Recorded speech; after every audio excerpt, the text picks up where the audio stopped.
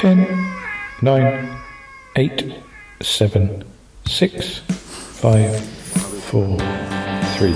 Good luck, studio. Hello. Oh, it's the Shy Life Podcast. All I wanted was a pie, and then I hatched out of an egg. Okay, bring the mic over. He's ready to record. Hello. It's the quiet ones you've got to watch, you know. Is it metaphorical? Is it deep? Is it deep? Boy, he's not all that shy is right. Shoo. Blimey, Governor, it's the Shy Life Podcast. Excellent. 609, 609, 609, 609, 609.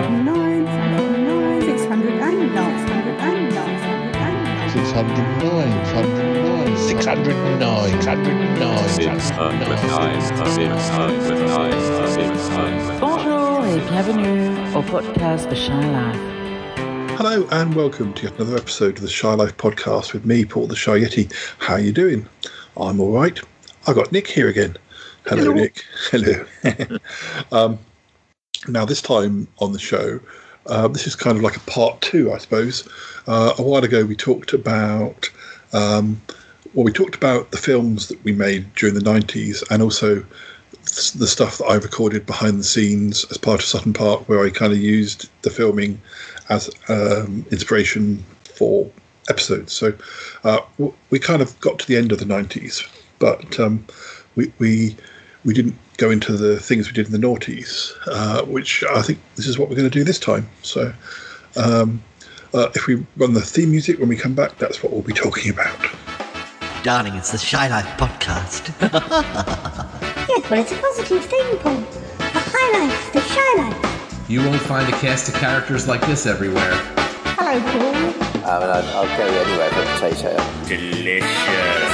Hello, campers. How are you? You quite like a big bang, don't you, Paul? Go Shy Yeti. Oh, I hope he hasn't found out my secret. Do you think he has? If you thought that was bad, just listen to this. Yeah, I'm strangely drawn to Yeti Uncle John's ankles as well. But has the Shy Life Podcast slowed down? I don't think so. It's all gooey and meaty and yum. Has anyone seen my hot sausage? Oh, I can't wait for it to begin. It's the Shy Life Podcast. I like that. Yeah. Marvellous, Paul. Hi there. And we're back. So Nick, where did we get to with all this? Well, I think we got to the end of the 90s. By the end of the 90s, my cupboard was bare. I wrote Hour Zero, which is my Millennium two-hander, in the January of '99, and I had 3 films to make that year. One directed by Andy Candish, but so I didn't really have much time to write, but I knew that I had to gather some stories up. I knew that I had to gather some stories up for the new, for the Noughties, because so I spent most of '99 gathering together some ideas. The funny thing was with the Noughties is I made less films, but the scripting development on them, or the development generally on them, was a lot more detail. There was a lot. They had a lot more stories going for them. It was there was a great deal more happening in terms of their development. So you've got a sort of it's difficult to say because. I'm very pleased with the 4 that I did, but it was extremely difficult to get them where they were because the development was all over the place, and that's why I only made 4, I think, and the last one was my last one. But yeah, I had, and also the ones that, unlike the 90s where everything was a little bit more straightforward. You wrote something, it was made. Then you wrote something else, and it was made. They all kind of had stop-start stuff. Certainly with, I started out with writing. I started out ideas-wise. Started out with Smile Again because I wanted to do a domestic comedy. I don't think I'd ever done that before, and that the original version of that bears no resemblance, well, hardly any resemblance to the finished product. That was that problem because I just couldn't get it right, and it was eventually made in 2002. And it started life in '99. Different Colour Graveyard. I wanted to do a twins story, and about. I've always been interested in doubles, and I kind of wanted to explore the expectations of siblings when you look up to them, and they're never quite. They're human like the rest of us, but. There's something I felt very much about my sister in the early 80s when I missed her, and I started to turn her into this hero that she never was, but I began to feel the influence of that. That was just going to be a thriller, and then Tide of Justice, which I think I wrote a lot of which when we were on holiday together in 2000, which was going to be the sequel to Tide of Freedom, which we had previously made twice. I decided, by the time I wrote it in 2000, I decided that we weren't going to make it. I didn't want to go through the rigmaroles of that. So I actually gave me a greater freedom to do what I wanted to do with it. So there was a lot more action and a lot more, things were bigger because I knew I wasn't going to make it. And then Virtual Gangster, which was a very vague idea I had about this guy who pretends he's a gangster and has actually spent time in prison as a gangster. That everything got written in slightly different order because we had at the beginning of 2000 we had a premiere of Ditch, which was the film Andrew Candish made that I wrote in '99. Everyone was happy with it, and they said, "Let's do it." We kind of all said, "Let's do it again this year." With me writing, Gareth and Sarah. Shady Brownbill appearing and Andy Candish directing, and I went back and I thought, well, what have I got to offer? I don't know quite. The only thing I had in a raw enough state to do was Virtual Gangster, so I sort of pushed that into bat first in writing, and Andrew Candish I think was expecting me to write another Ditch, and it didn't quite work. So that still to this day hasn't been made. Various people have said, "Yeah, I'll do it," and then haven't done it. And then Renata McKinnell, who I did Run Fast in the World with, rang me up and said, "Oh, why haven't you used me again? I'm available." I thought you'd gone on to bigger, better things. So I actually rejigged Different Colour Graveyard to turn it into a dual monologue. So she played both sisters, and I wrote that after that. Then we did Tide of Justice, and then Smile Again. I still wasn't ready, and when Different Colour Graveyard, which got cancelled a total of three times. That was eventually done last. It's terribly complicated, and so we were going to do Virtual Gangster first, and Andrew Candish got cold feet, so we didn't do that. Different Colour Graveyard we were going to do next in the beginning of 2001. That got cancelled because we didn't have a location. Then Renata got ill. Second time it was really right on the edge. They got cancelled the day before we were starting shooting. I was desperately disappointed, got stupidly drunk, and resolved to solve the problems of Smile Again, which was terribly complicated and had too many characters in it. And I just said, right, I'm going to use the time I would have filmed to get it right.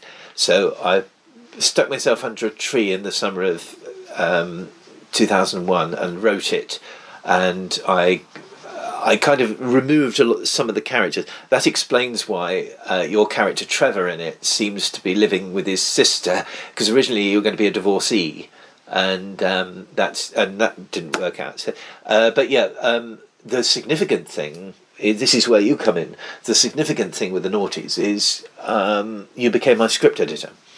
So with Andrew Candish, I think he was kind of drifting away, and kind of he didn't really want to be involved anymore. So I thought, well, you've got writing experience, so it'd be better if we had you on board. And you did all my Noughties scripts, I think, and you were very supportive. I only really just got a very bad memory. I really remember doing the stuff.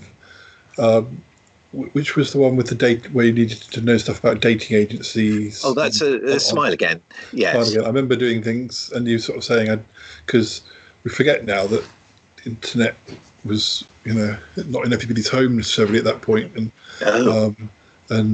whereas I was that little bit ahead, and also a little bit ahead in using online dating and stuff. So I was able to. So I remember doing that. Originally this character, Michael, who was in Smile Again, was going to be a granddad who wanted to kind of bring a kind of positivity to the cynical world of his grandchildren. And he was going to start a political party called the Smile Again Party. And again, and he was going to end up in a cave, which is where the cave thing, which worked itself into a different graveyard. And I just thought, when I felt we had something, but when I actually spoke it out to somebody, I thought, this isn't going to work, is it? And which is why there was so many fiddling and faffing, and it took 2 years. That was the problem with this first film of the Noughties, Smile Again. It took me so long to actually get the basic story right.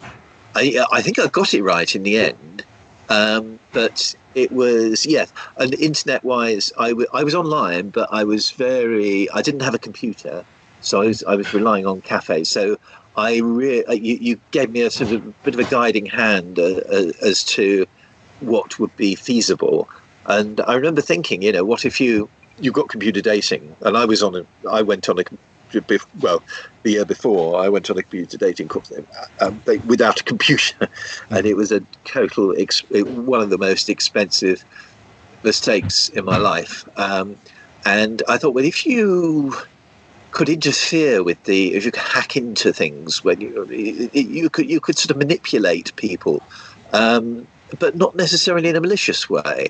So this is why, and it was so difficult to knit together, but in the end it came out all right. I suppose it's because with a domestic comedy, I didn't want to be too twee and too familiar, but at the same time I wanted recognisable characters that you could identify with. So what year were we filming Smile Again?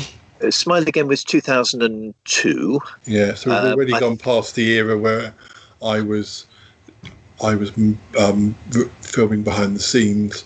So I don't have any behind the scenes clips from my point of view. No, I think yes, because with Sutton Park, you kind of the last of the bona fide Sutton Park actually wrapped up at the very end of 2000, beginning of 2001. But you did a diary, Sutton Park, which was in 2001, because you did some when we lived in St Martin's Church Street. Yes, yeah. And that's why for years I thought Sutton Park had still gone on to 2001, because I remember you recording with us then. Yeah. And I kind of, of course, I was doing in that sort of period where you were working on Smile Again. I was working. I sort of ran. I think this is probably one of the reasons that sort of caused Sutton Park to dwindle, was that I was starting to do. Well, I was doing the Copernicus Files at the same time as I was doing Sutton Park, but the Copernicus Files meant writing scripts, which I was back into actually writing things on paper. But then it meant that a lot of the actors, whereas you had actors from studio theatre and you had a mixture, didn't you, of people who were. I encouraged a mixture. I liked having people from our own gang and some from studio and some from Alderbury Players, because I was, I'd been 5 years with Alderbury Players at that stage. But Copernicus actually bridged the gap between the 90s and the noughties, because you started work on it in 99. And in fact, you were actually getting into scripts as early, but you're back into script, should I say, about 98, because I think there's some Park episodes where you've got Cross to Bear in there. And also in 2000, although I think it was always meant to be a bigger production, but you had Touchwood, which was the monologues, and I actually directed. It's the only thing in my life I actually directed that wasn't of my own authorship. But we had a chat, and we decided that Richard Morley, who had had a small part in Run Fast in the World, and who actually I ended up sacking on One More Bow, was the right part for the Adam Elms character. And I spent the day in around Salisbury filming the monologue. I wanted to keep it as visually interesting as possible, and kind of had this character wistfully go through, as if you're walking through the city with him as he's pouring out his heart to you. And Touchwood was a drama but done in monologues. That's right. So quite different from anything I'd done before. But I had done monologues. I wonder if it was possibly around that time that the second series of Talking Heads was being broadcast, and that might have got me back into the idea of doing. I think actually, monologues.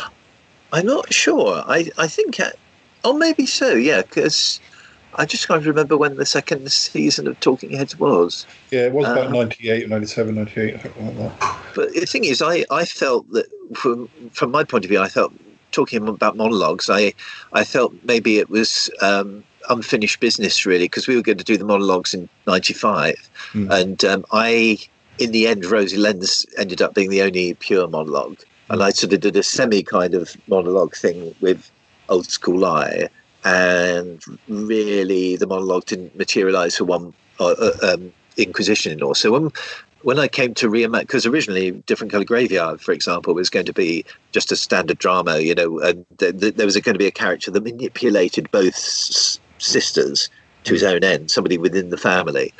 Whereas when Renata offered her services, I thought, wow, this is an opportunity not to be missed. So I turned it into a monologue. I suppose it was, although I called it a dual monologue, I think it was a monologue because you only got them one at a time. And I was really happy with that. I think it was one of the best scripts I ever did. And that, of course, there was once when in the August of 2001, when we were just about to shoot it, she said, I've got a cold, I'm looking after kids, I don't know when I can do this. And I was very bitterly disappointed, and I got stupidly drunk, and I actually got out my footage of Touchwood because that was the very latest thing I'd directed, and I kind of watched it and to feel a bit better about the loss of it. And that's when I thought, damn it, I'm going to write Smile Again, whatever it takes, I'm going to get it ready for production in the spring. And I did. And it was a good one to start with. And because some of the other ones that you're doing, like Ditch and Different Colour Graveyard, they weren't movie length, were they? They were new, which actually brings me on to, because Different Colour Graveyard didn't get made until 2008. It was actually the last one I did. One of the first ones I wrote, and the last ones I did. It was sort of almost 10 years in development, because it almost got made in 2005. We had 2 days of filming because Andy took it over and insisted I change the title, insisted I removed one of the characters anecdotally, and he wasn't desperately sympathetic, but we had someone called, what was her name? I forget her name. She was a very, very, very good actress, but things like The Cave were gone, things that were achievable, but they're just so. I mean, and it got dropped like a ton of bricks. So for I was licking my wounds for a couple of years, and then I thought, I'm going to take it back. I'm going to put the title back. But more about that later. But you were saying about feature length. The second, I realised that we'd done Smile Again in 2002. For 2003, I realised were two significant things. One, I was getting married, and two, it was going to be 10 years since Prison in the Sun, 10 years since we'd been making the film. So I wanted to do something a bit special. Now, the previous feature-length one I'd done, Run Fast in the World, I had come in for a bit of flack about the length of it and the complexity of some of the ideas. But I knew in my heart of hearts I wanted to do another feature-length adventure, and with a bit of intrigue and things like that. And we'd been to a convention. Did you go to the Sunmakers convention with me? I can't remember now, but it was a I tended to. But it was a bit of a pokey convention. We were all, the guests were kind of awkwardly stuck, and it was badly put together. But they put a fan video up, and it was a very fan-based kind of Daleks zapping things, and it was computer technology. I thought, well, really, I could do this. It's not super wonderful CGI. And I sent them an idea because they were looking for ideas, and they just sort of sent me a letter back, patting me on the head and saying, "This is our next event," which I wasn't very impressed with. But it got me thinking, for this film for 2003, what could I do? Could I get away with doing a science fiction story if it wasn't too alieny and no spaceshipy, and it relied on the ideas rather than the effects? And I thought, yeah, let's see where we go with this. And unlike Smile Again, it developed. I'm not dishing Smile Again. It came out very well, but it's the ideas I worked up a lot quicker with this. And Andy was originally going to play a smaller part, and he eventually, he was living with us at the time, so he eventually got promoted to a bigger part. But I thought I'd like to bring Carol Parkinson back, because she was the character in Prison in the Sun, and Elaine once said that she'd been prepared to come back. Now, Elaine and Keith our friends had sort of had gone off the idea of being in films. But I approached Elaine at the time and said, if I was to ask you to come back as Carol, what would you be prepared to do? And that gave me a perimeter to work with, perhaps get some ideas. So I had basically have the idea of her maybe being a kind of like a Doris Stokesy guru. She'd become a cult figure, officially disgraced because of her time in Sutton Park and the fact she'd gone a bit crazy. But somebody who was a cult figure, a bit like David Icke, who some people derided, some people actually went to for advice. Then I came up with the lead character, who became Oliver Darlington, and I thought, well, you've got to put the two together. They're just it's just screaming out for it. And I realised I wanted to go a little bit further with Carol than Elaine perhaps would have been comfortable with. So I cast Nikki Angel, who I've been in productions with. Carol was brought back in a modern setting, and I also, at the centre of that, is I'd always been interested, science fiction wise, fantasy wise, about doing a story about immortality, and the search for it, and what kind of people go for it. But it's never, I don't remember it ever being done in a modern day context, and I thought that'd be interesting, and but set it in a kind of like with the posh family, and giving it a sort of dramatic kind of frame. And it's probably my favourite of my Noughties films, The Gift from Eternity. And you were super as a nasty TV producer in it, and that was film number 2. It was first because I'd got a computer by then. You were saying about technology. I always say I blackmailed myself into getting a computer with Smile Again, because the storyline was about an old man learning about the internet. And so I thought, well, I've got to get a computer, haven't I? And I didn't know much about memory, and I was trying to experiment with digital editing. And I did that with Smile Again, and I knew nothing about memory, so the picture would separate from the sound, and I had terrible problems. And the editing, in fact, even though the filming went extremely well, and the writing, I got the script written within a month with Gift from Eternity.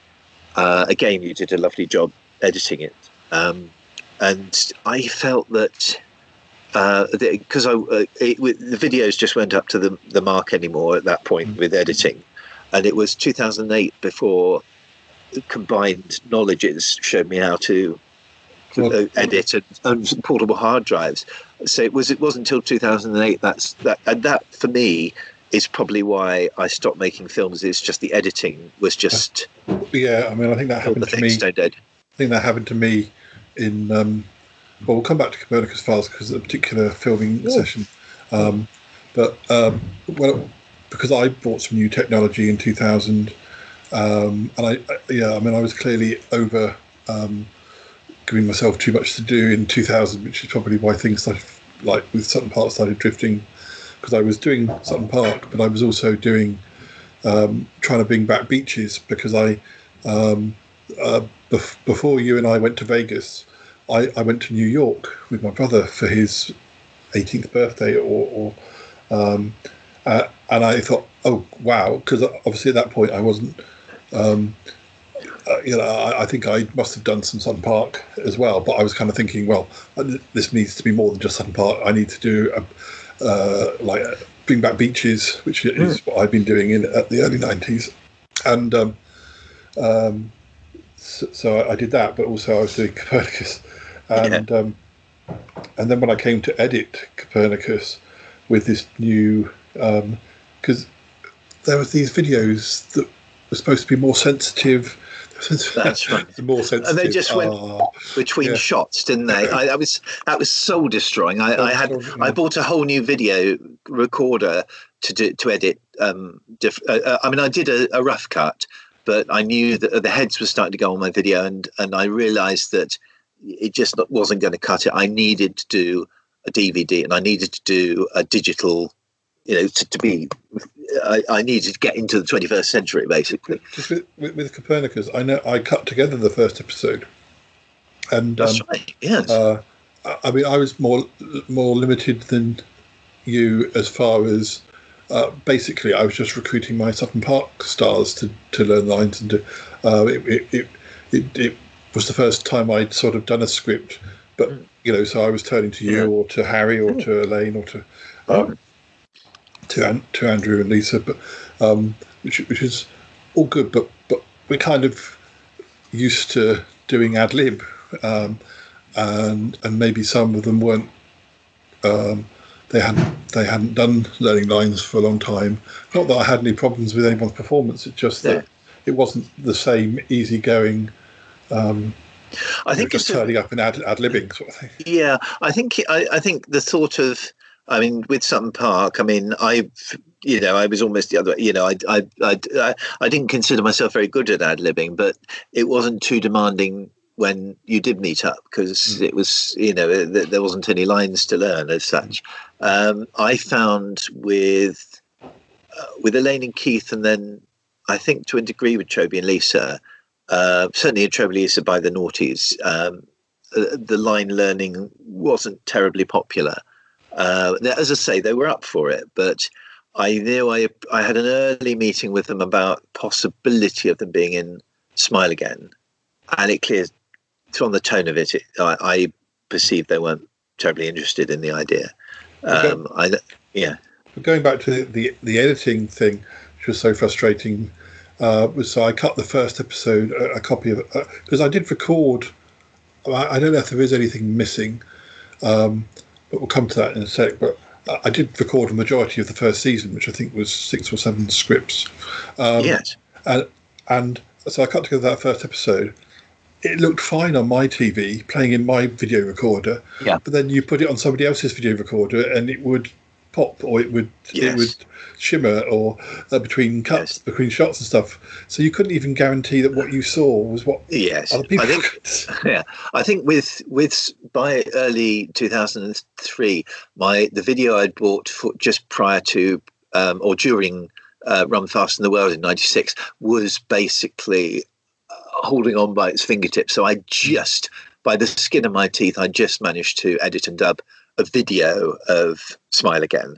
I did try to do a digital, but it was hopeless, which was very, very disappointing. And of course, by the time Gift from Eternity came along, and again the picture, it's because I didn't have much memory.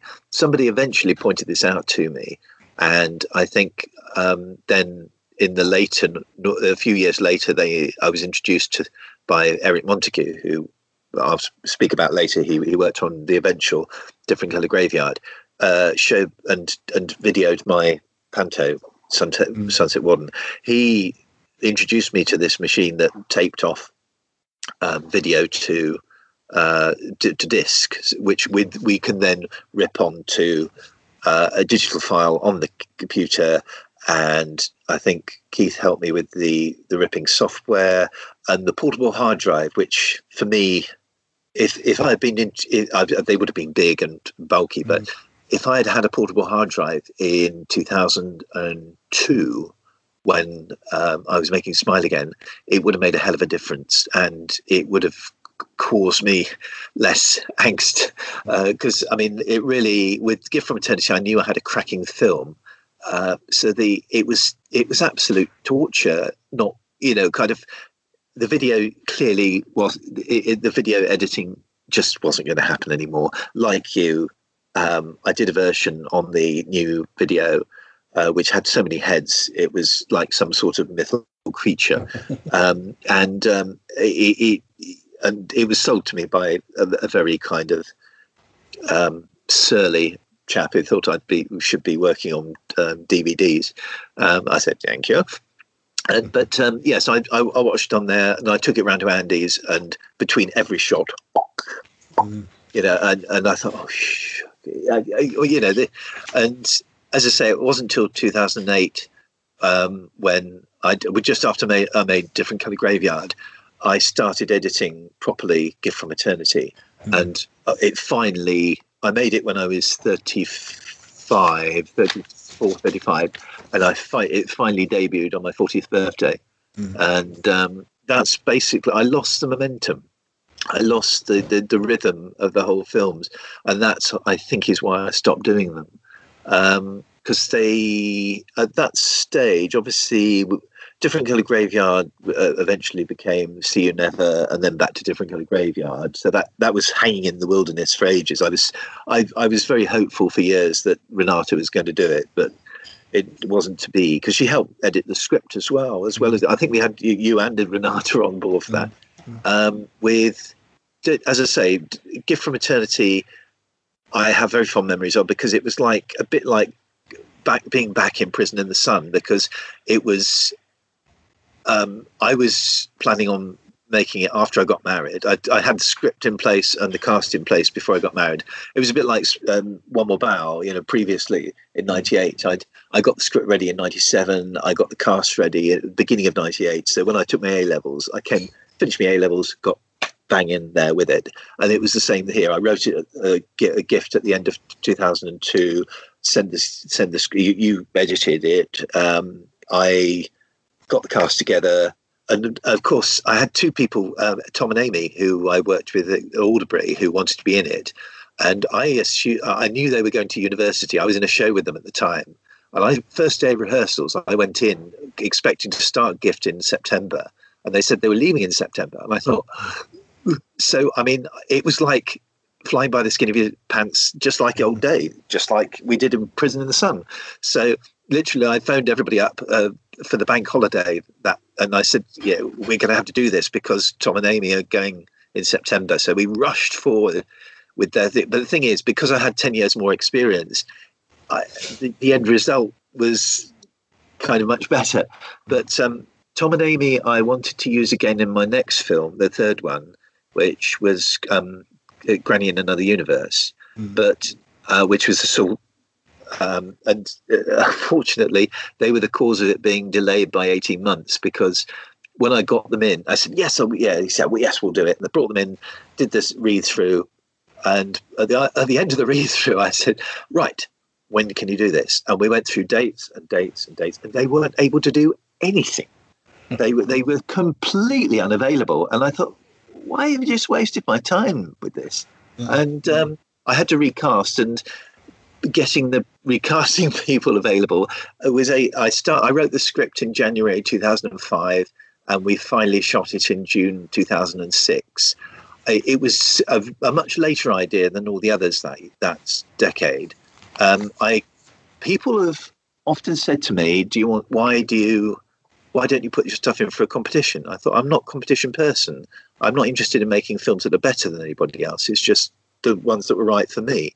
And technically, I wasn't an expert. I was in it for the writing and the social crack. And I thought, well, why didn't I write a film about this? Because all the films that in competitions, and this is certainly the case still, seem to be very formulaic. They're either very surreal or they're very they have to make a social point. I said I used to say it's like it's either the day in the life of Felt Tip Pen or losing Granny in the supermarket. And I thought with losing Granny in the supermarket, I thought, ooh, yeah, let's. So you've got this film about a film. You've got this person who's making it, who wants to win all these awards, and everybody in it is involved in it for a different reason. One of them wants to highlight the drug use. Another one that wants to highlight ecological things, and they're all in it for their own reason. They're all trying to crowbar their own agenda into it, and it went down well. And it was a good shoot, a very long shoot. It was one day, but it was kind of a very long day, and it was baking hot. And we had a lot of fun. My brother-in-law played a part of a grunting caretaker in it. My eventual sister-in-law was in it. And it was probably one of the most popular that year, that decade that I did. But it was so frustrating that I had to kind of recast the whole damn thing. Which reminds me, doing the shorter plays was going back. Well, films rather than plays, going back to with me to the early noughties, and again, I think this might have been another thing I did and tried to do in 2000. I did a little little film called Hack, which was about a journalist and a sort of investigator, and it was like a two-hander, which I recorded in Brighton with Harry. So I think that was probably 2000 as well. It was. In fact, it was. You were saying you had a busy 2000, as indeed did I. I was kind of more writing than filming, but I had to say, I think you did a lot of scripts at the time, because I was also 2000. Literally a few days before I got together with Ali, we did. There was one that I did for you called Skeptic. Which I played a curator, and you were a skeptic journalist. And I watched bits of it recently because it's been digitalized now, as indeed has Hack. Hack, yeah. Hack's been digitalized too. Yeah, Hack's appeared on the show, or audio outtakes and stuff. So I think we did a lot, and of course it was around 2000 that I did the Adam Elms one of Touchwood. I wish I'd done more now, because I just assumed that the other monologues would be given to other directors. Which I'm sure would have, if I hadn't have if I hadn't have had so many things, decided to do so much at once. Adam Elms's one got finally edited. I edited together finally in 2016 when we had a DVD of with Ditch and Other Stories, which was basically all the Squiddlers. We had Last Pool, which you and I was a sketch that you and I filmed in Las Vegas as a sort of creative project to do it, as well as some park in Las Vegas. And we thought let's sort of gather up all the ones that are quite short or an example of things that were different, like Copernicus Files. There's some Copernicus Files clips on there. There's Series E, which we started with in the 90s. There's the Adam Elms thing, which is all nicely cut together. I'm really pleased with the way that came out. And things like, I think Last Pool was one of them. But when did we? Was it the beginning of 2001 that you and I went on location for season 2 of Copernicus Files? That's right. Yes. I came back as Nigel, and you and I did a story where we filmed the story called The Rivals, which would have been the first season. Well, the first one of season 2 had I on. I think it might have been is it two-parter? Or it might have been a special, but we shot quite a bit of location work in Cambridge, and of course that were like I think all of Copernicus Files is now safely digitalized. So yeah, I mean that was fun. That was nice. Did we do a fight sequence in? Was it Ely? Did we go to? Is that Ely? We went for a day trip to that wherever that town is, with that nice cathedral with curly sort of turrets. We did this fight scene on. I think there was something like that. Yes, I've and I in my youth I used to collect cheapo antiques. And I had these flintlock pistols, which are still knocking around. I don't have them anymore. I can't even remember what happened to them. But they were. I can remember to me for some. Probably, yeah. They were still knocking around then. They were quite useful. We used them in ditch as well, and we did indeed bring them along on to the recordings. And we had a duel. I think you were saying it at the time. It was based on an aspect of the old Graham Wrinkley joint story that we wrote along with Harry and Robin and Lee, and about the kind of like a dueling club where the spirits of the previous rivals sort of it was a little bit like that idea, and which is very nice, really. It sort of appealed to my sense of melodrama.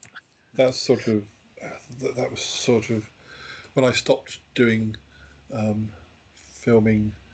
I spent, other than being in anything you wanted me to be in, I spent the rest of, up until 2009, I spent just really doing things in print. So I was doing lots of poetry books, 2 or 3 a year sometimes. I was doing Mass of Commons books. So, I was taking a lot of digital photos because I quickly, I started, I can't remember when digital photos, I had a digital camera, but it wasn't a very good one to start with. You couldn't actually see what you would take. You couldn't see what you had taken until you'd got it back on and plugged it into the computer. Yeah. But certainly around the time that I've discovered the Lulu website, the book publishing in the mid-noughties, and I realised that you could do your own covers if you took the photo. I definitely had a better camera by then, and a friend gave me a better camera, and then I started including photos. So I have quite a lot of photos, and on my blog and on my books, but not much other than what I was in for you. I went digital. We started doing digital camera work in 2005. I think we start. I think that we were still doing non-digital photographs after 2005, but I think we started seriously. I think all of my 37th birthday was all. I did a lot of photographs on that. I think that was all on digital. But I think with certainly technology-wise, I lost device. I had my camcorder, my VHS-C camcorder. I bought it in '98. During the filming of Gift from Eternity, I lost a vital lead, which hamstrung editing like nobody's business. That's probably one of the reasons I was dependent on the machine to get it, because without the lead, these days I'd look on eBay and get it like that. But I think eBay was around at the time, but I just wasn't particularly. It wasn't on my radar. But I then borrowed. I think I used Andrew Candish's camera, which he did for Ditch and virtually nothing else. And he tried to flog it to me, and he did in the end. I did buy it in the end for a fairly cheap figure, but I did. I decided to do Granny in Video 8 because by that time I think Video 8 cameras were better. I certainly look at the one that Andy had in the 90s. I wasn't very impressed with it. I thought the stuff we did on VHS-C with Sutton Park and my ones was a lot better quality, and I think they've certainly looking at the park and my own stuff, they've actually stood up quite well over time. Some of the shots on Granny look a bit. One of the early shots with Gareth look a bit washed out, but apart from that, it was pretty good. Sounds better. And I was sorry, and also I think, what did I film? Was it? Yeah, I think I borrowed Andrew Candish's camera for Smile Again was shot on Video 8. By 2000, going back to Different Colour Graveyard, for years I hoped that Renata could come back. Then they did the version with Andy directed, which he was doing with Colin Burden, which sort of stopped for Christmas and then just was dropped like a ton of bricks. For years I kind of thought, well, are you going to do this or not? So nobody told me what was happening with it.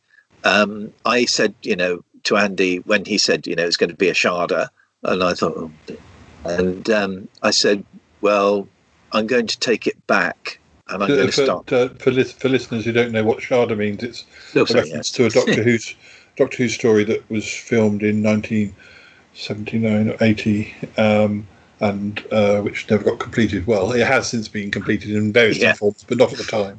Yeah. So I thought I worked really hard on this script. I'm bloated. I'm going to have it.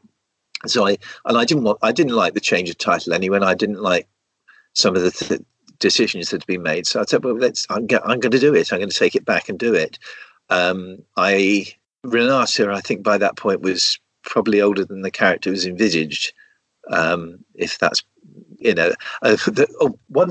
going back to Renata, one thing with the irony with Smile Again was one of the reasons it got booted up the arse and put into production and all the problems kind of solved because I was so bloody minded to do it was because Renata was unavailable for Different Colour Graveyard. Now, I was looking for the part of Maureen who was your sister in it, who and I found every person I could think of that age group. And eventually I found myself with Renata's name. And I phoned her and she accepted it. So she actually took part in the film that was replaced the film that she couldn't do. Which was ironic. She was actually superb in that. And I was so pleased that I put some scenes in with you two as well, because you had some dramatic scenes together in Run. So it was nice that you had some really good scenes with her in Smile Again. I knew that after Kerry Stockwell was playing it in See You Never. I didn't know Kerry very well. She was a superb actress, but I was told that she wasn't going to do it anymore. I thought it was a half job. Why just stop? Sorry. Did we film both Smile Again and I've forgotten again. What's it called? The one that came after. Different Colour Graveyard. Gift from Eternity. Gift from Eternity. We once again we did scenes for both of those at my parents' house. Oh, Mountfield is one of my favourite ever locations, and it's interesting because I got lucky really with. I mean, I was always lucky to have Mountfield because, and we used the gardens, both your back and the front garden.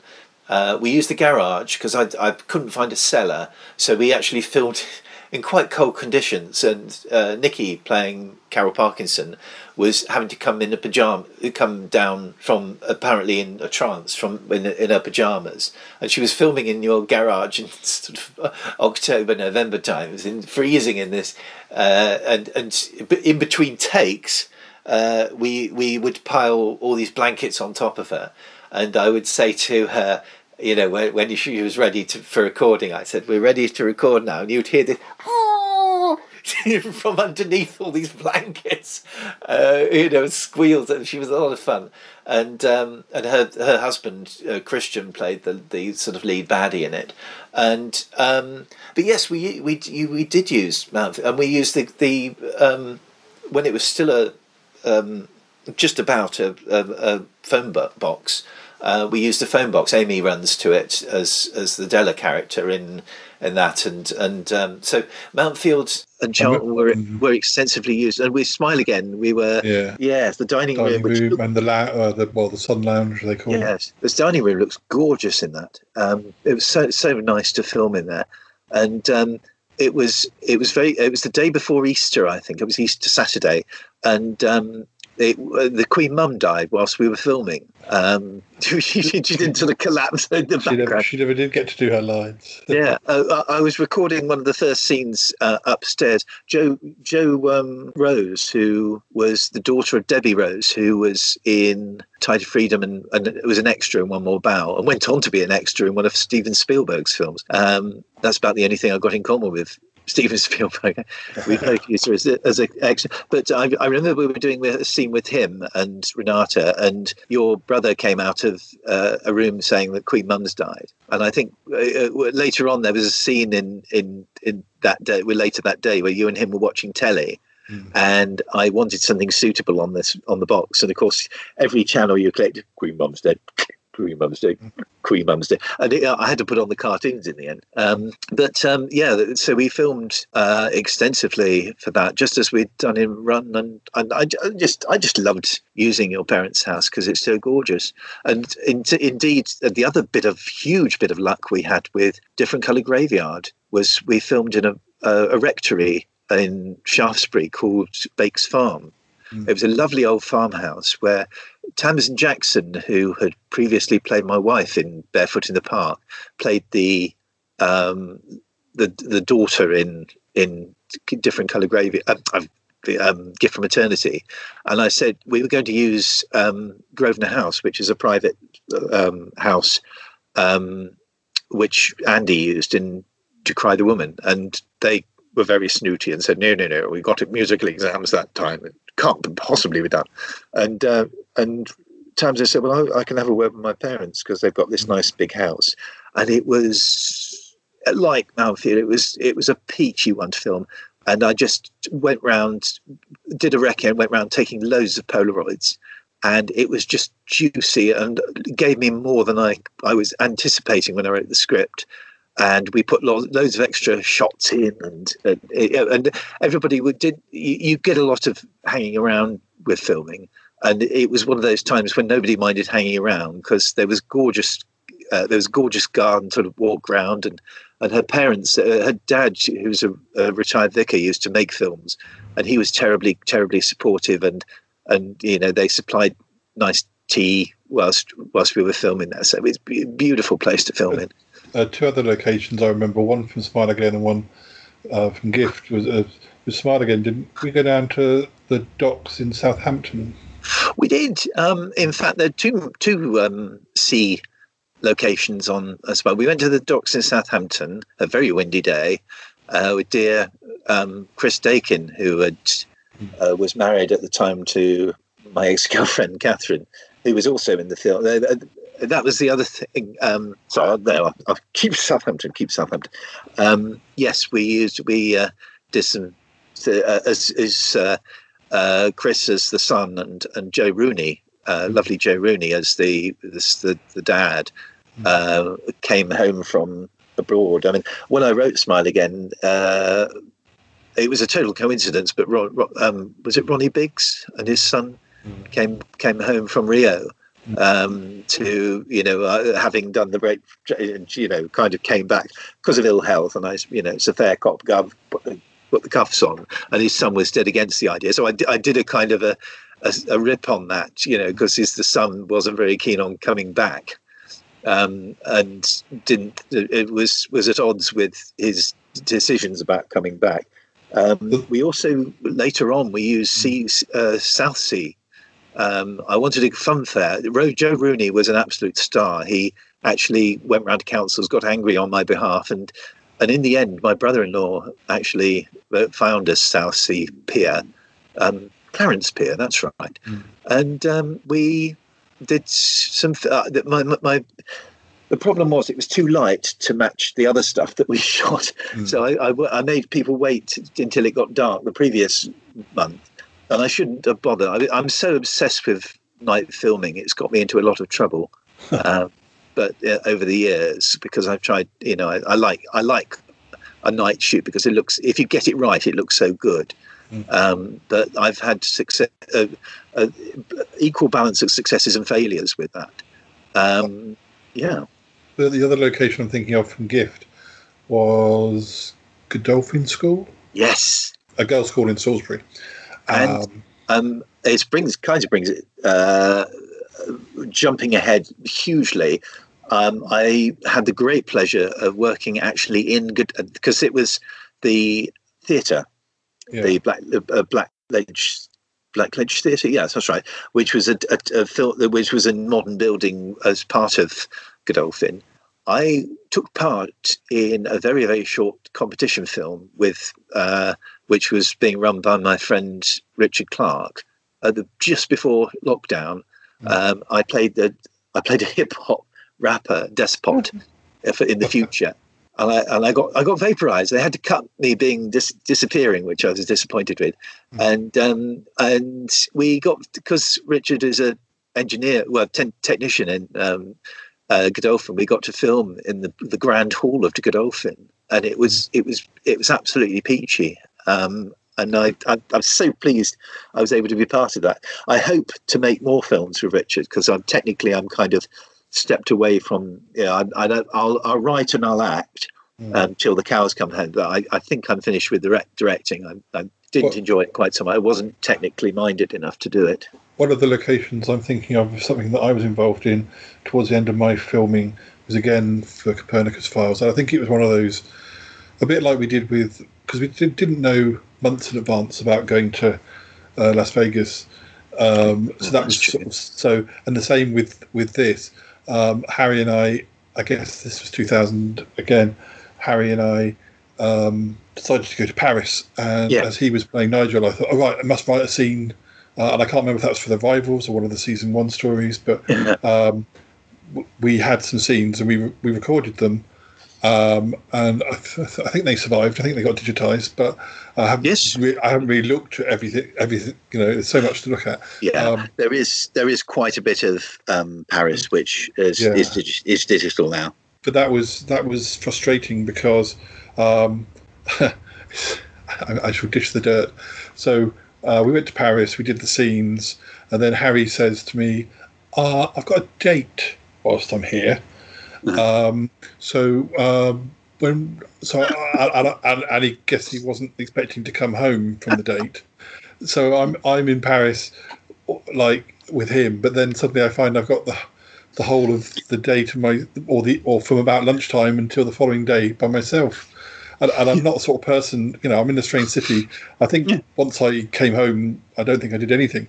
I didn't go out. I just got sandwiches and came home and went to bed. But I think he probably left me went off to have his date when we were at the Eiffel Tower. We either did a scene or I did some filming at Eiffel Tower. And then the tape was finished and I went to eject it and it wouldn't come out.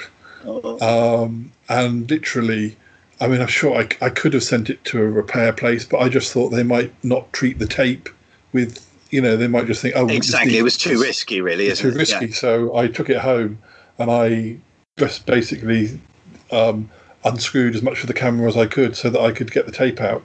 So that the tape was more valuable to me than the camera, which was actually quite new. But I think that was another nail in the coffin as far as, new technology, not fair. It's things like little things like big things like that really kind of knock you back. The whole editing thing on Gift was really demoralising and really knocked me back because I felt I've got a bloody good film here. I just can't do anything with it. And it was only 2008 was the turning point because I suddenly the means was there. Not only to do that one and, of course, Different Colour Graveyard, which I just made, but it was shortly after that, in 2009, that I teamed up with Keith Musselwhite and we re-edited the whole shebang, and it breathed a whole new life to those old recordings. And it's still... The potential, I feel a lot more optimistic now, even though I've kind of stopped making films. Whilst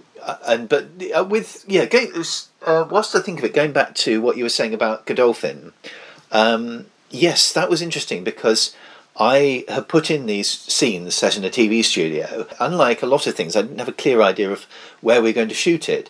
And during the read-through, Hugh Abel, who played the father in Gift, suggested I took up the gauntlet and wrote to the TV companies. And I didn't hold much hope with this. And so I wrote to them. I wrote to the Southampton, whatever they call themselves these days. And I said, can we just snaffle a corner just to simulate a TV studio? And they said, well, if it's a Saturday, it'd be out of the question because of sport. So that was a no. And I don't know whose idea it was to use Blackledge, but I think there's quite a few studio people in that, so I imagine that was another option. And I wrote to Blackledge, and although the caretaker was a bit stuffy, we did secure Blackledge, and I was delighted. I really was, because it was a very technical theatre. And it looked like a studio because you had all the seats in a sort of arena, and you could. I stuck you centrally in there, and we to make it a bit sort of Channel 4-y. I bought a inflatable sofa, and made it kind of like a bit tacky, and I think we augmented the claps in post production. But there was also I watched. I think I actually did it for a clip. It might be one of the clips that I did for this feature, but there's a scene where Andy, as the angry son, and Tamsin come and see you and threaten you, and you turn it on its head and threaten them, and that was filmed in the control room, and I thought it looked great. It was so many little things you could do with that, and also I think with Gift, because I was engaged to be married just before we did Prison in the Sun, and my then fiancée wasn't very keen on me filming. I kind of wanted to show that even if I was married, I could still do creative projects. So Gift was just after I got married, and I think that was very much, I was making a bit of a stand. Just trying to think of other little things that were around. I got in. It's always disappointing. I've never been overly poor me about it, but I've always been disappointed about not being invited for other things. I mean, Andy didn't cast me in anything in the Noughties, even though he did films. And I think there was one with Kath Poole's brother was doing a filming course, and he asked for people to be involved in a sort of quasi trailer supposedly for a BBC One season. And he brought me into that. We filmed at a bus stop in Alderbury. I've got that, and there was a lady called Dee who I knew from studio. And we did a sort of like a 10-second trailer. We did impressions of people from the Fast Show, which I'd never actually seen, but I'd seen so many clips from that. I did I'm the only geek in the village, and I'd seen so many clips. I kind of was able to do it, but. I didn't know the Fast Show very well at all, but that was a nice little thing to do. But I would have loved to have done more. And what else? Whilst you're thinking, I suppose I have a coda to my, because I didn't make films for years, but I did have a revival, and this takes us into the 10s. But it was a revival, but it ended quite similarly for similar reasons as I'll explain. So in 2009, I started doing performance poetry, having written poems for years. I was in a nice way, pushed into doing it, and it was recorded, just a 5-minute segment. But I put that on YouTube, and then I started doing little videos just of separate poems. And a couple of friends said, "I'll film you," because they used their cameras, and I just did. And I sort of started having a Vimeo account and a YouTube account. And then I think it was literally like New Year's Day 2010, I was down in Swanage staying over the New Year, and we went to Bournemouth, and we met Troby and Lisa, and I decided to buy, because by then my previous camera was a digital camera, but the video was very pixelated. But I bought this new camera because I no longer had a video camera, working video camera, but little basically cameras also by this point had the capacity to video perfectly well. So having bought a new camera and discovering how good the camera was compared to my old one, I started doing my Shaggy on location videos. And I think possibly of all the things that I've done that I have done video wise, I mean, obviously I love Sutton Park, but it's quite difficult to package in watch this. Yes. Whereas all of my Shaggy on location videos, you can just watch one, and that, it doesn't. It's more like poetry meets beaches broadcasting. It's often silly sketches. If I'm in a different country, then I'm showing the country, doing a few poems. I mean, in about 3 years, I did about 100 videos. Whether they be live ones or me on the radio or me on location. At the same time, I also decided to revive Sutton Park and did a mini series of that. That did sort of peter out again. I think because the Shaggy on location videos were going so well, perhaps it was harder to. And I think when I was just editing on Windows Movie Maker, and I think some of the Sutton Park things I was layering lots of special effects on, and maybe my laptop wasn't. I didn't have enough memory. I was having problems when I was trying to process the videos, and I think that also kind of was a frustration. I did have the same problem with the Shaggy on location videos too, but less often because there was less special effects to go on them.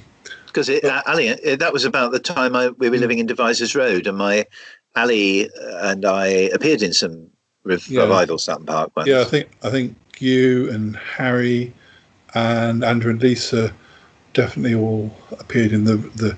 I mean, and the good thing is that's all on YouTube and has been since the day it was released 10 years ago. A lot of those, and of course they don't date because it's all digital. It looks just as good as it did 10 years ago. That's a nice thought. Yeah, and I'm happy. I watch them now, and I'm happy with what they look like. They still look as good to me as they did.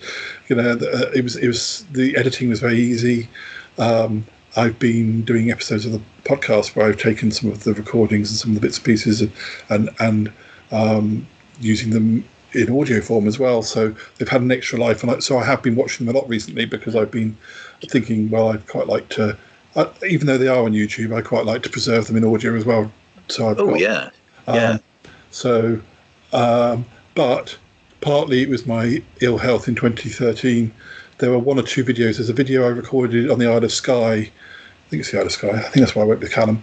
And maybe even when I went to America in 2013, that there may be stuff that I never edited because I became unwell. But I also know that I got a new laptop, and Windows Movie Maker was not as very easy to use by that point on the new computer.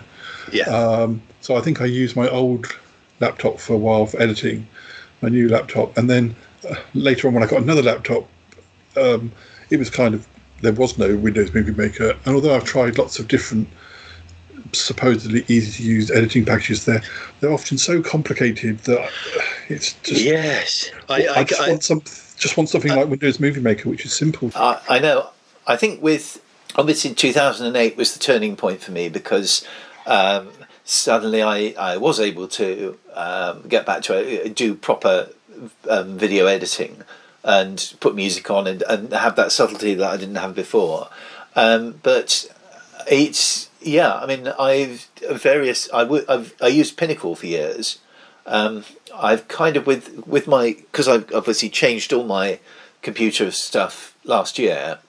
I haven't actually bought a video editing package because all the video editing I've done in the last year has been very simple stuff. But I really think, talking about it here, I think maybe I ought to. It's time I did get one because I'd like to. Maybe not all of the films complete because there's various people that wouldn't really want to appear with their exes. That's the two. Unfortunately, two things happened in the two of the same things happened in with Smile Again in Different Colour Graveyard in Gift from Eternity.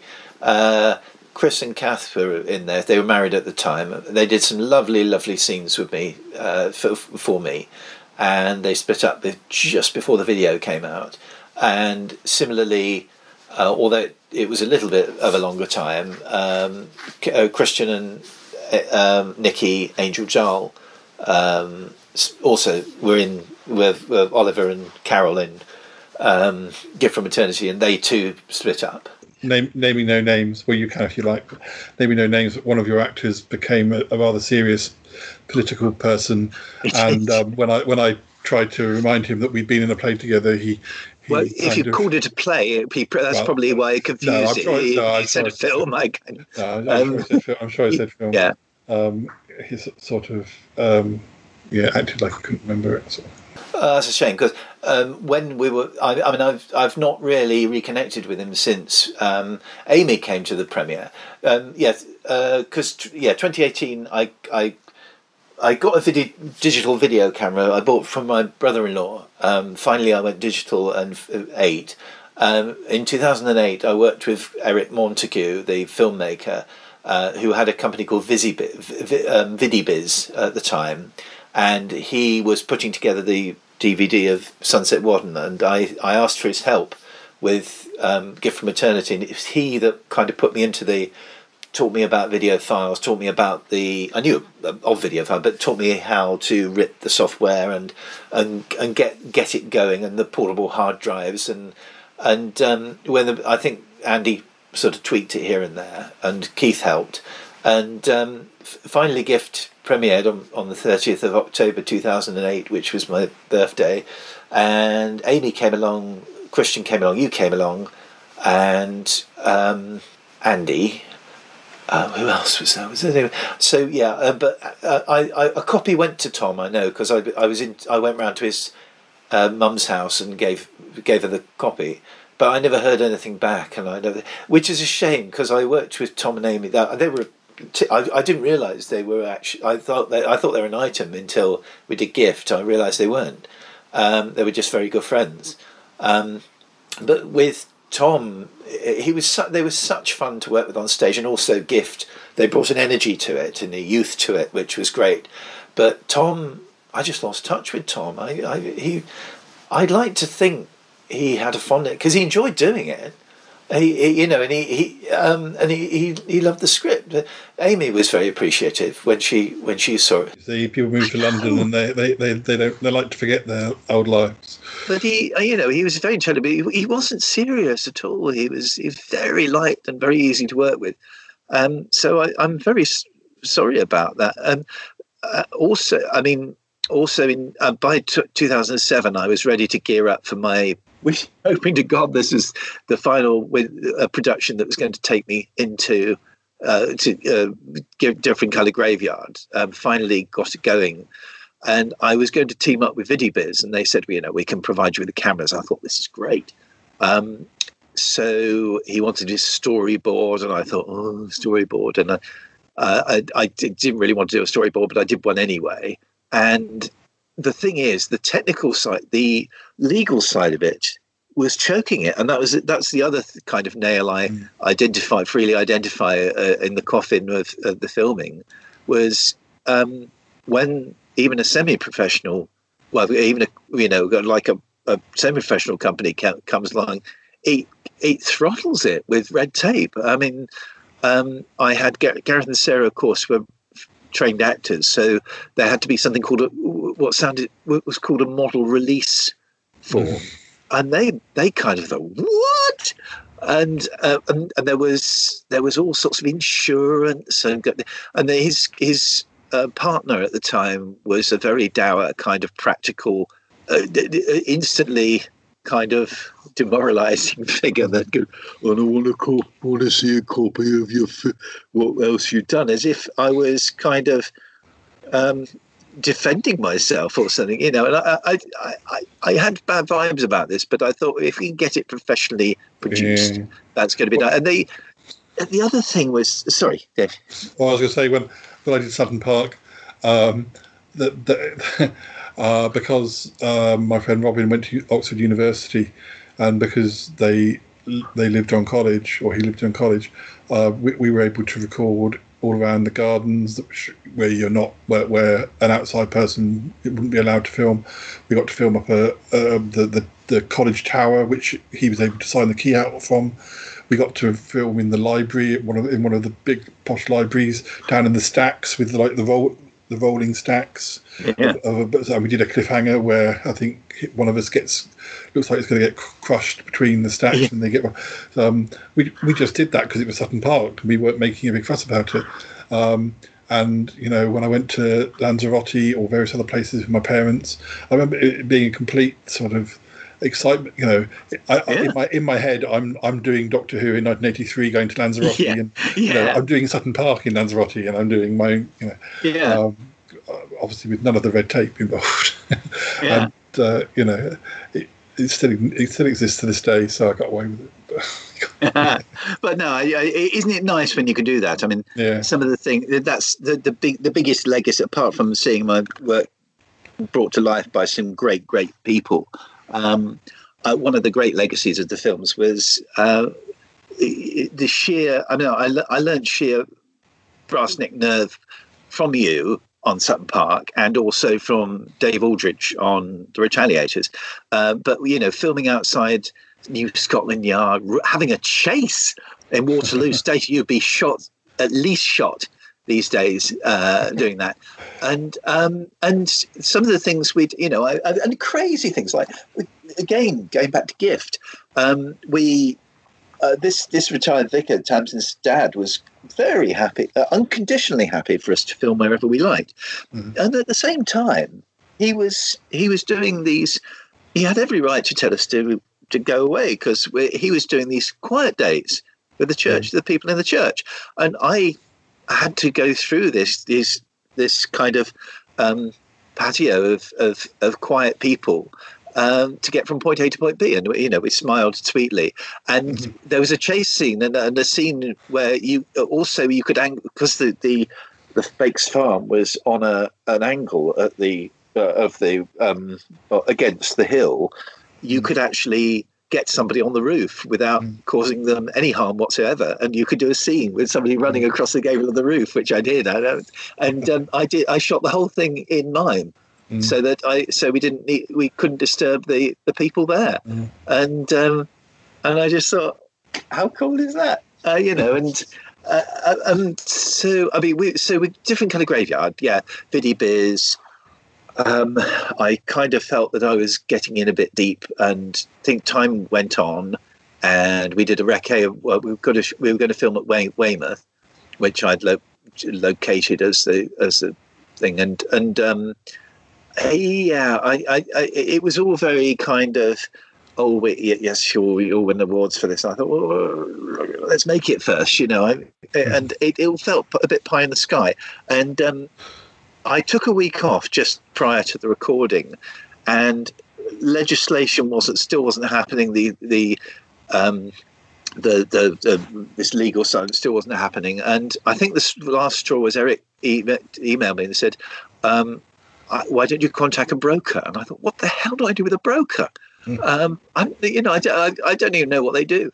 So in the end, I wasn't sleeping. I was being snappy with Ali, and I thought, bugger this. I'm going to.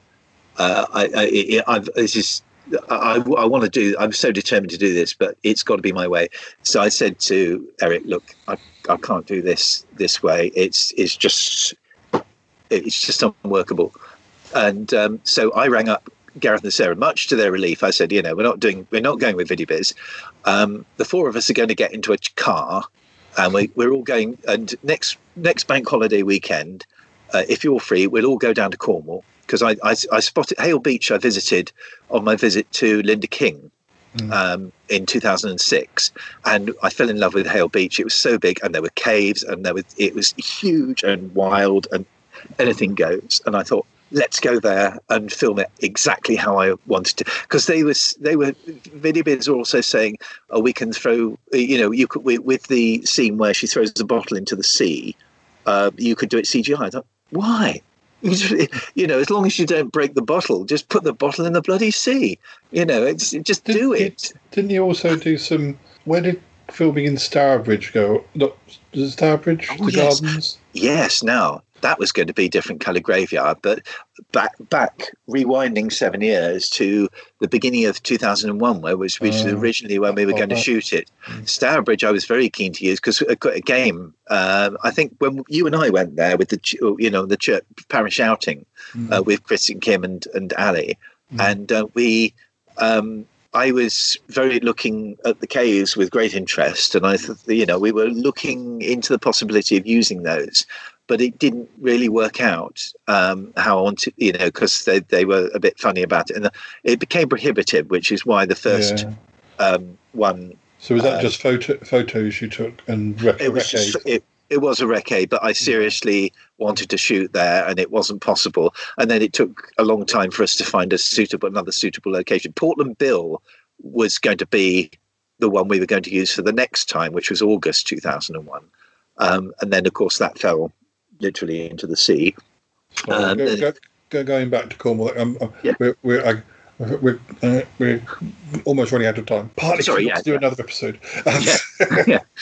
Sorry. Sorry for the distraction. Back to Cornwall. Cornwall. So we did pile into and it was again a wonderful nod to the what Gareth calls guerrilla filming, which just went there, did our own thing. I cast Sarah because we were close friends and I needed someone I could trust, and a very good actress, not to say a trained actress. And she was very, very supportive of the script. And I got to know particularly well that weekend. We did this stuff there. We really went for it.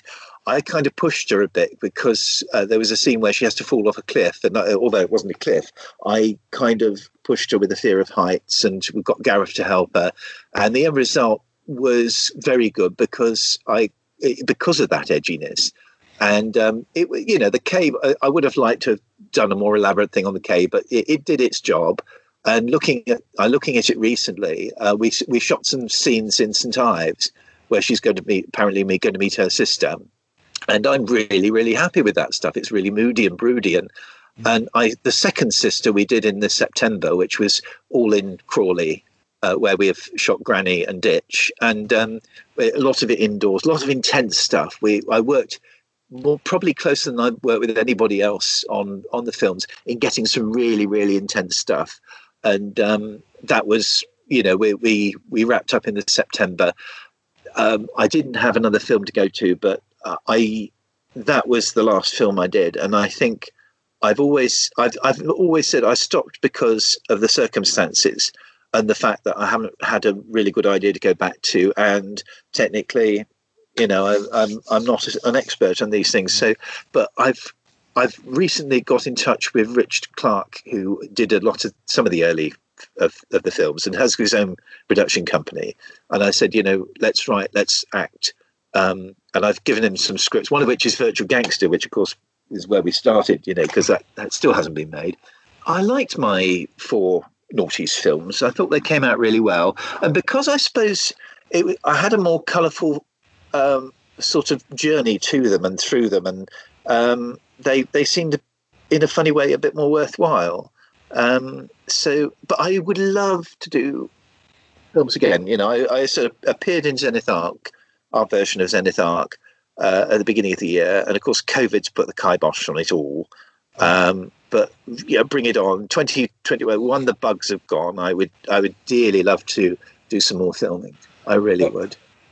I think these days I'm all audio, darling. But I did do my first Sutton Park audio play recently. In the same way as I used to do the show, all kind of just making it up as I went on. But I wasn't. The only negative thing is I was on location in Bath and recording it, but nobody can tell.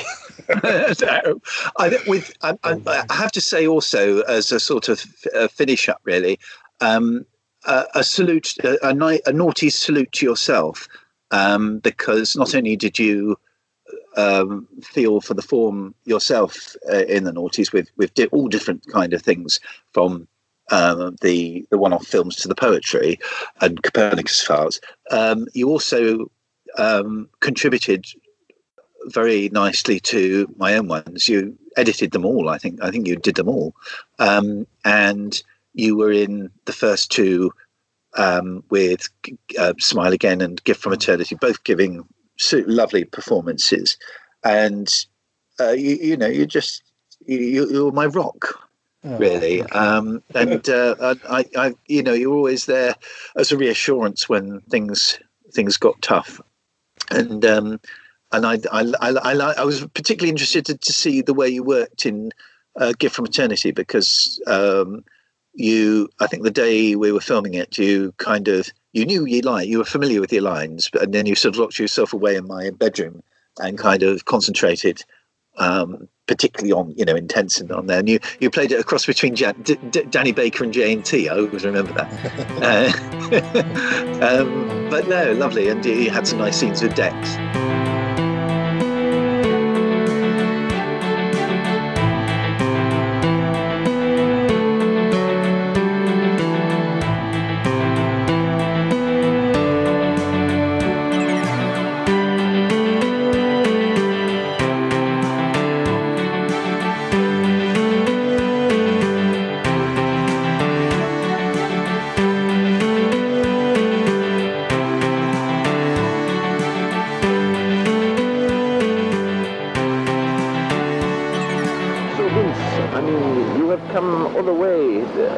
From your native land to be here in Las Vegas. I mean, this is a glamorous town, and look at this beautiful reconstruction of Vienna. Does this not impress you? Looks a bit like the Waterworks down in Manchester. But they've done that quite nice, actually. They've done it used to be on the dockland and stuff, and they've sort of turned it into cafes and things, but they just sort of copied that here. It's nothing to write home about, is it? So you're very angry with this travel company of yours. I mean, well, obviously I wanted to go to Blackpool, didn't I? That's what they told me I was going to go to, not Las Vegas.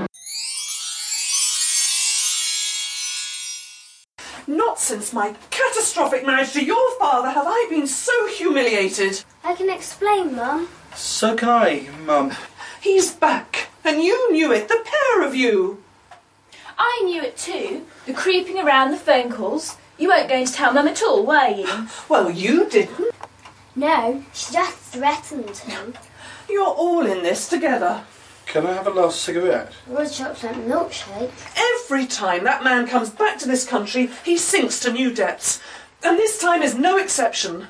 Whichever rock he's crawled from under, tell him to go back there. Listen to me. He's our father, yours and mine and Eric's. All he wants to do is build bridges whilst he can. And what's that supposed to mean? It means he wants to get to know us all again properly. Even you. He doesn't respect me. He never has. So, put it together, and what have you got? Your very own site. Your own blank, virginal world. Do with it as you will.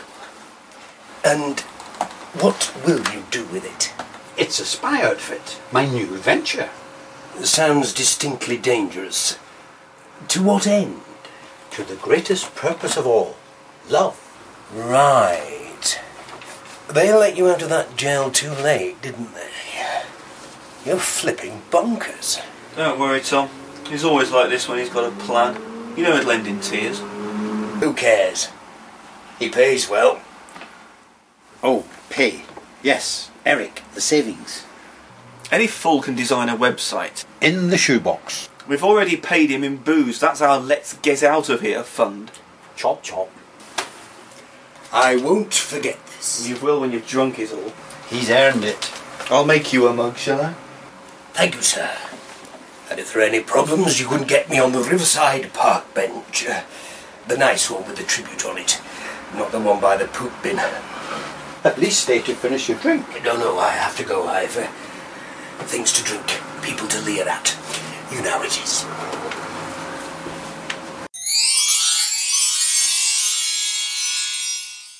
A word, Mr. Boss. We've got some bad news about your star performer. And you are? Don't play games with us. You know who we are. I believe I may have seen you on TV. What did you want to tell me about Oliver? He's a murderer. He's a what? Yesterday, Alpha was murdered, strangled, and we believe our dear brother is responsible. Indeed. And what evidence do you have, or did he just forget your birthday? Oliver has appeared on your show openly saying he's going to rob us.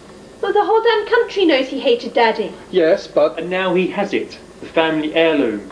So it does exist then? We thought we should tell you before we go to the police. Before you do, there's something I should show you. A little home video Carol Parkinson dropped into me late yesterday. Now, I have to say that if you should openly accuse my guest of murder, or so much as go to the press, I might have to show the police this. Good afternoon to you. You were warned.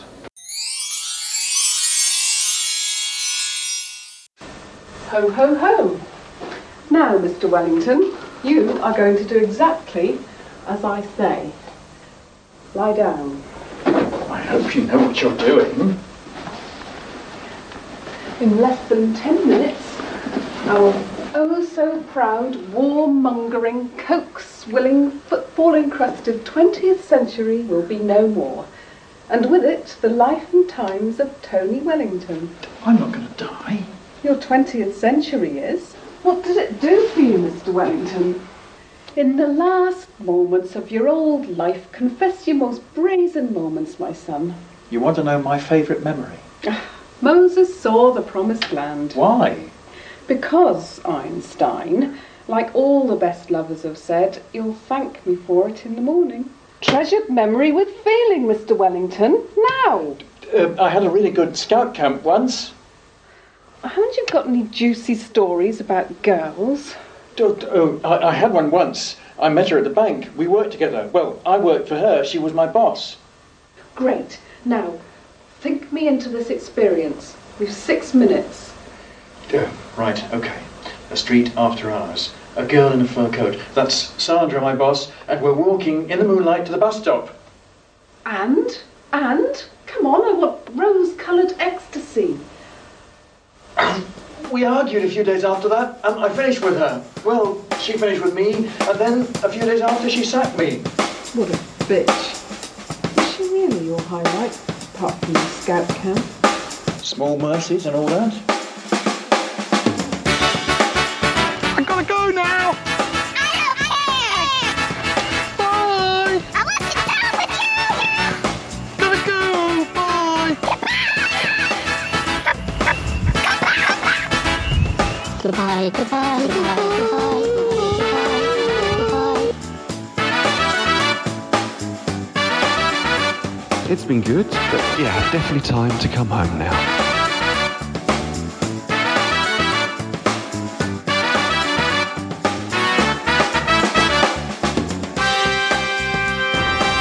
This show is part of the Pride 48 network. Find more shows over at pride48.com. What's going on now? Oh, it's the Shy Life Podcast. Let's go. I have a voice. I have a voice. You have a voice. You have a voice. We have a voice. We have a voice. Unique voices in podcasting. UnivazPods.net. Well, we could talk all day, but we really must go. And, well, thank you very much for talking about our crazy filmmaking days in the noughties. And it's been really lovely, and the 90s ones were nice as well. Yeah. They were a lovely creative time, and I'm glad they're there for the recollection of at any given time, you know. Yeah, well, thanks for talking about it, and I hope you enjoyed hearing some of these anecdotes from us old filmmakers. Yeah. All right, we'll be back again soon. And we'll have Nick back again soon. And we'll say goodbye for now. Bye-bye. Bye-bye. Well, gotta tell you, I didn't expect that. What the hell just happened on this show? I mean, seriously, reverse it, because I lost. What's going on? What happened? Man, was that worth it or not? Oh my goodness, that was a darling little shoe. Whoa, I love that one. Great show, Paul. Yeah, that was a good shoe.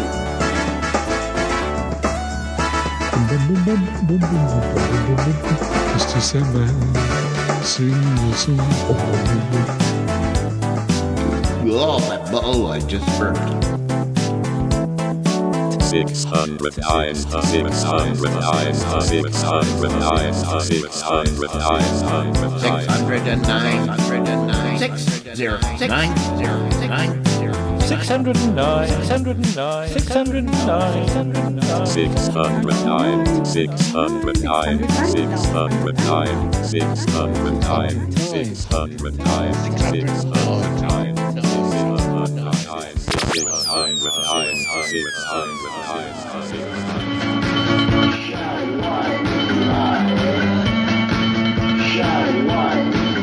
This is just the weirdest thing I've ever heard.